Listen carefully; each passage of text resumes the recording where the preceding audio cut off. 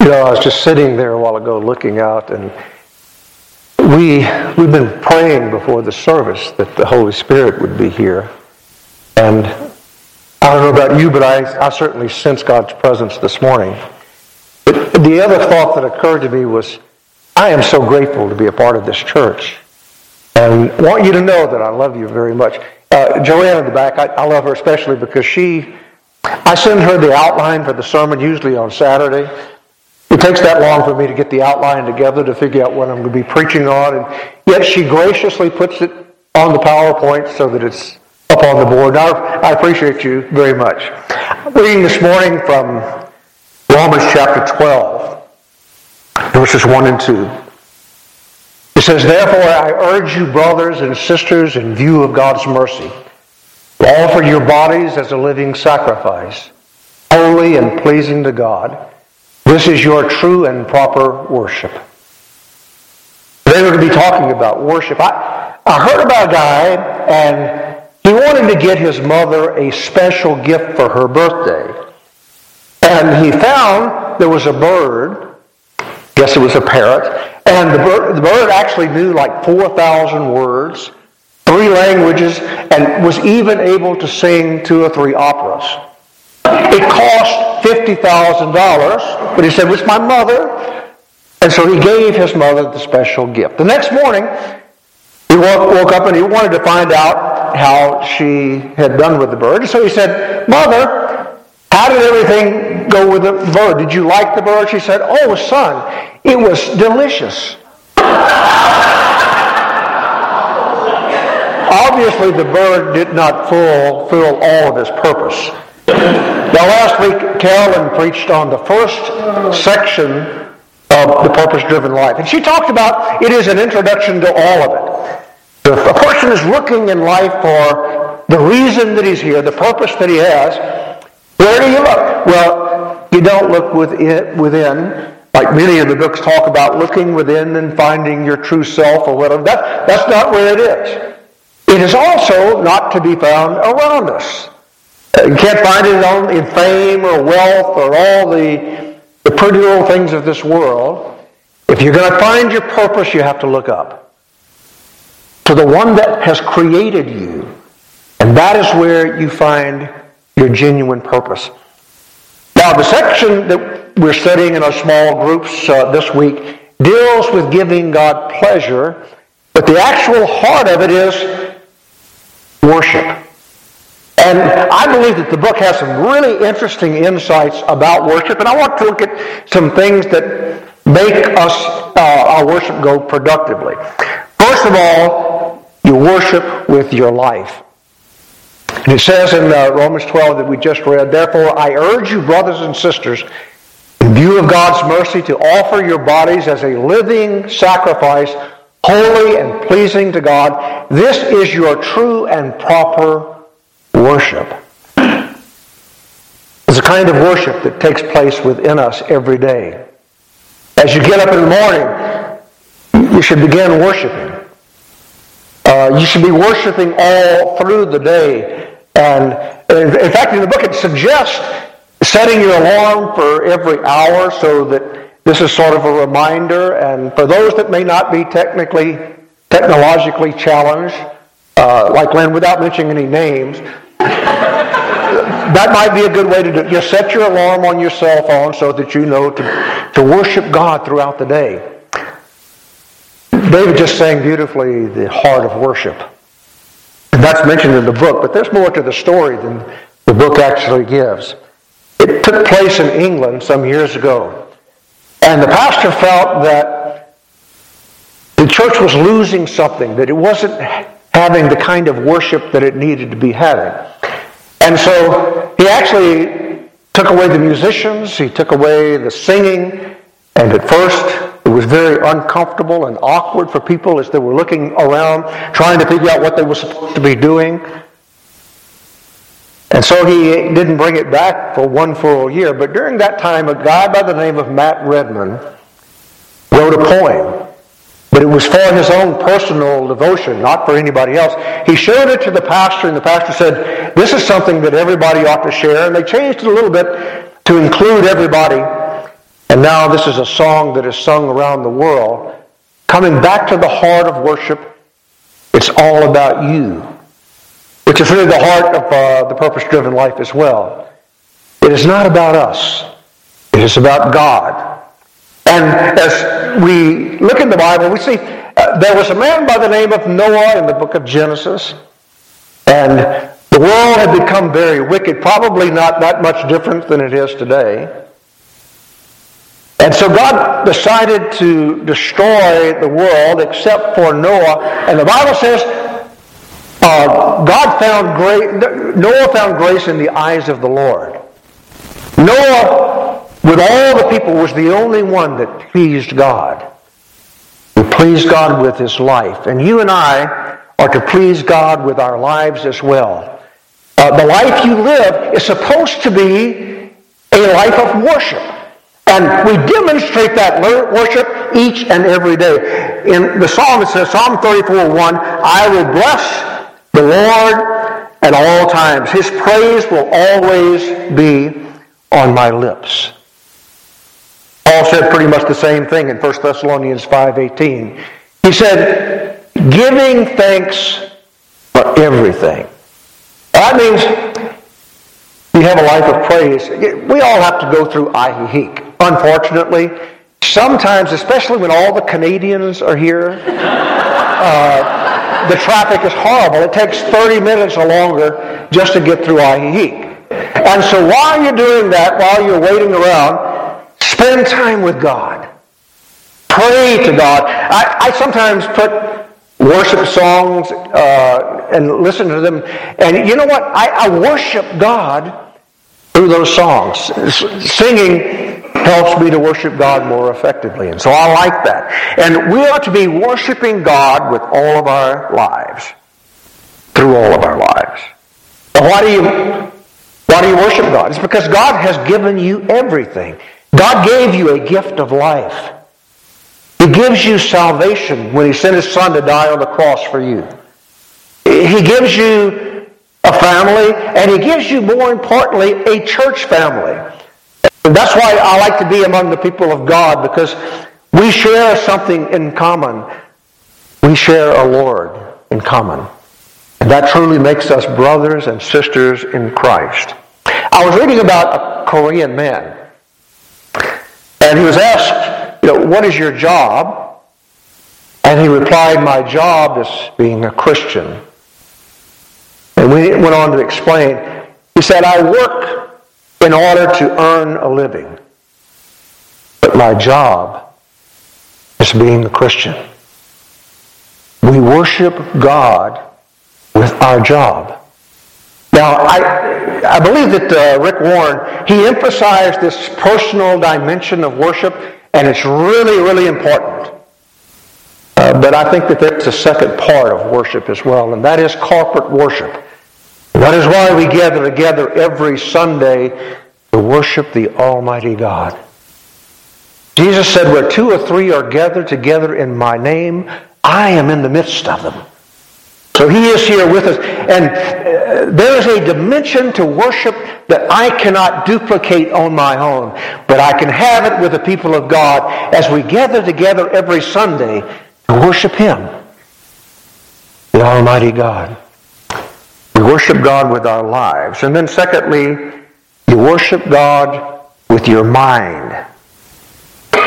Now, as I was thinking about it, I didn't try to follow Rick Warren's outlines. I tried to include some of the main ideas. But I was thinking of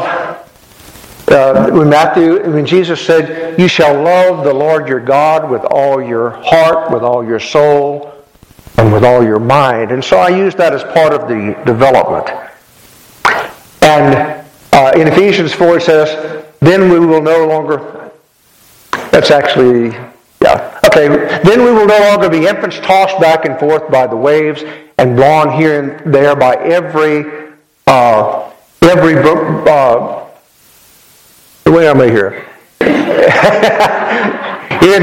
wind of teaching, and by the cunning and craftiness of people in their own deceitful scheming. God wants us to worship Him with the mind. And I came to this church probably 2 2/3 years ago. And one of the reasons that I came was because I really enjoyed hearing Ross preach. I always thought he was like a preacher among preachers. I've been to seminary, spent a lot of time there, taught at a seminary for 11 years, but every time he preached, there was a dimension there. He always seemed to teach something or have a different angle than I had thought of. He, I believe, worshiped God with his mind. And that is a great thing for all of us, to be able to worship God. We need to meditate upon His Word. We need to think about Him. And in doing that, that is really an act of worship. Worship with the mind. In Luke 7, it talks about a sinful woman. And Jesus was in a certain town, and he went to the home of Simon, who was a Pharisee. And while he was there, this woman remembered that Jesus was there, and she, even though the Bible says she was a wicked woman, we don't know what she was doing, but she had some perfume, and he came, and it was a custom of that day to wash people's feet. Simon never did anything, but this woman did. She came with the most valuable thing that she had, her perfume, and she began to wash Jesus' feet and anoint it with perfume. And she wept. And she dried the tears and the perfume with her hair. And Simon did not say anything, but he was thinking, and Jesus knew what he was thinking. He was thinking to himself, this man can't possibly be a prophet because he would know what kind of woman this is that's washing his feet. And Jesus said,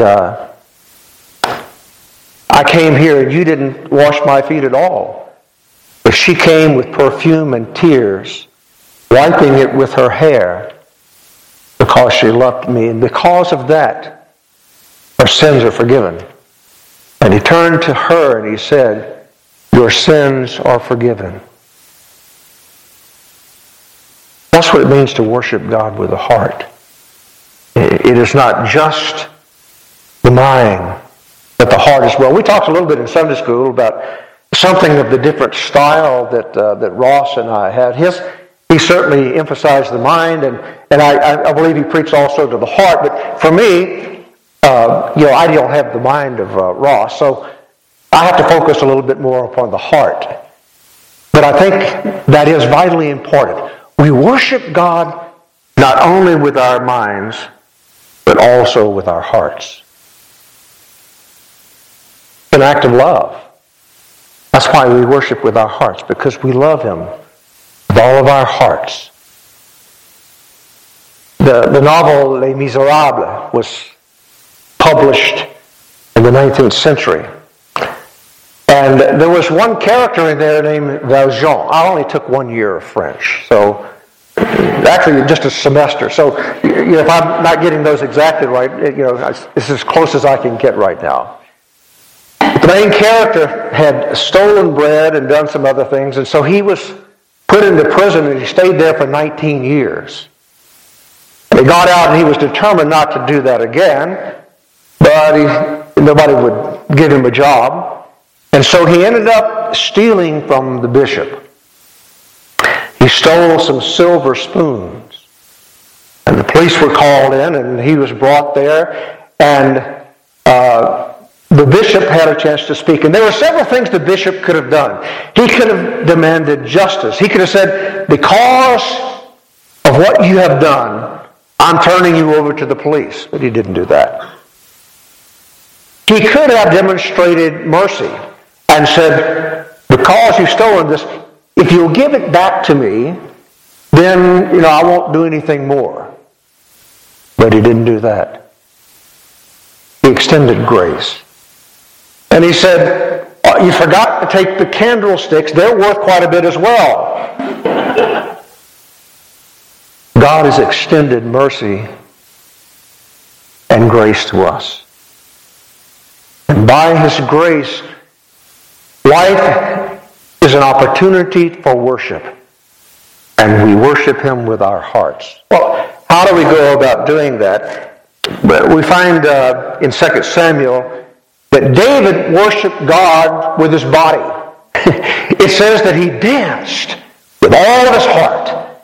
He danced before God. I haven't seen in too many of the churches people dancing, although I did attend one church where they were dancing and kind of running around the room.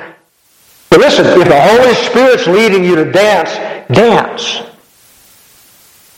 And then it says in Psalm 95, 1-2, it says to shout before the Lord. Do you know that the Methodists at one time were called the shouting Methodists? They were so caught up that they would shout. They had a mourner's bench in the front, and people would come to the mourner's bench and they would cry out and seek the face of God. I haven't heard them call shouting Methodist in a while. It says in 1 Timothy 2:8, to lift up holy hands to the Lord. And you know, we have a few people in here that lift up their hands to God. To me, that's an attitude of submission before God and a giving of our hearts and our lives before Him. Some of those things may not sound very Presbyterian, but that's okay. If God leads you to worship with your body, with your voice, with your hands, worship God the way that He's inspiring you to. The worship of God, that's the reason we come here. Not to impress one another and not to be concerned if somebody's pointing at us because we're doing something different. You are worshiping God with your heart, with your soul, with your mind. And then finally, we worship in the Spirit. In John chapter 4, Jesus was talking with a woman at Samaria. He was at the well, and the disciples had gone into town to get food. And she came, and she was a woman also of great sin. Jesus seemed to be attracted to people that were sinners, kind of like us. We're in the same category. This woman had 5 husbands, and the man that she was shacked up with was not her husband at all. And they began to talk about the things of God. She kind of tried to change the conversation. She said, well, where should we worship? Here at Mount Gerizim, where we Samaritans worship, or at Mount Zion, where we Jews worship? Jesus said, God is spirit, and those that worship Him must worship in spirit and in truth. Now, the truth was actually found in Jesus. Jesus did not say, I know the truth. He did not say, I can teach you the truth. He said, I am the truth. And we should worship Him in truth and in spirit. If you look in the New Testament, you find that when the Holy Spirit is present, some strange things happen. The Spirit comes with great power.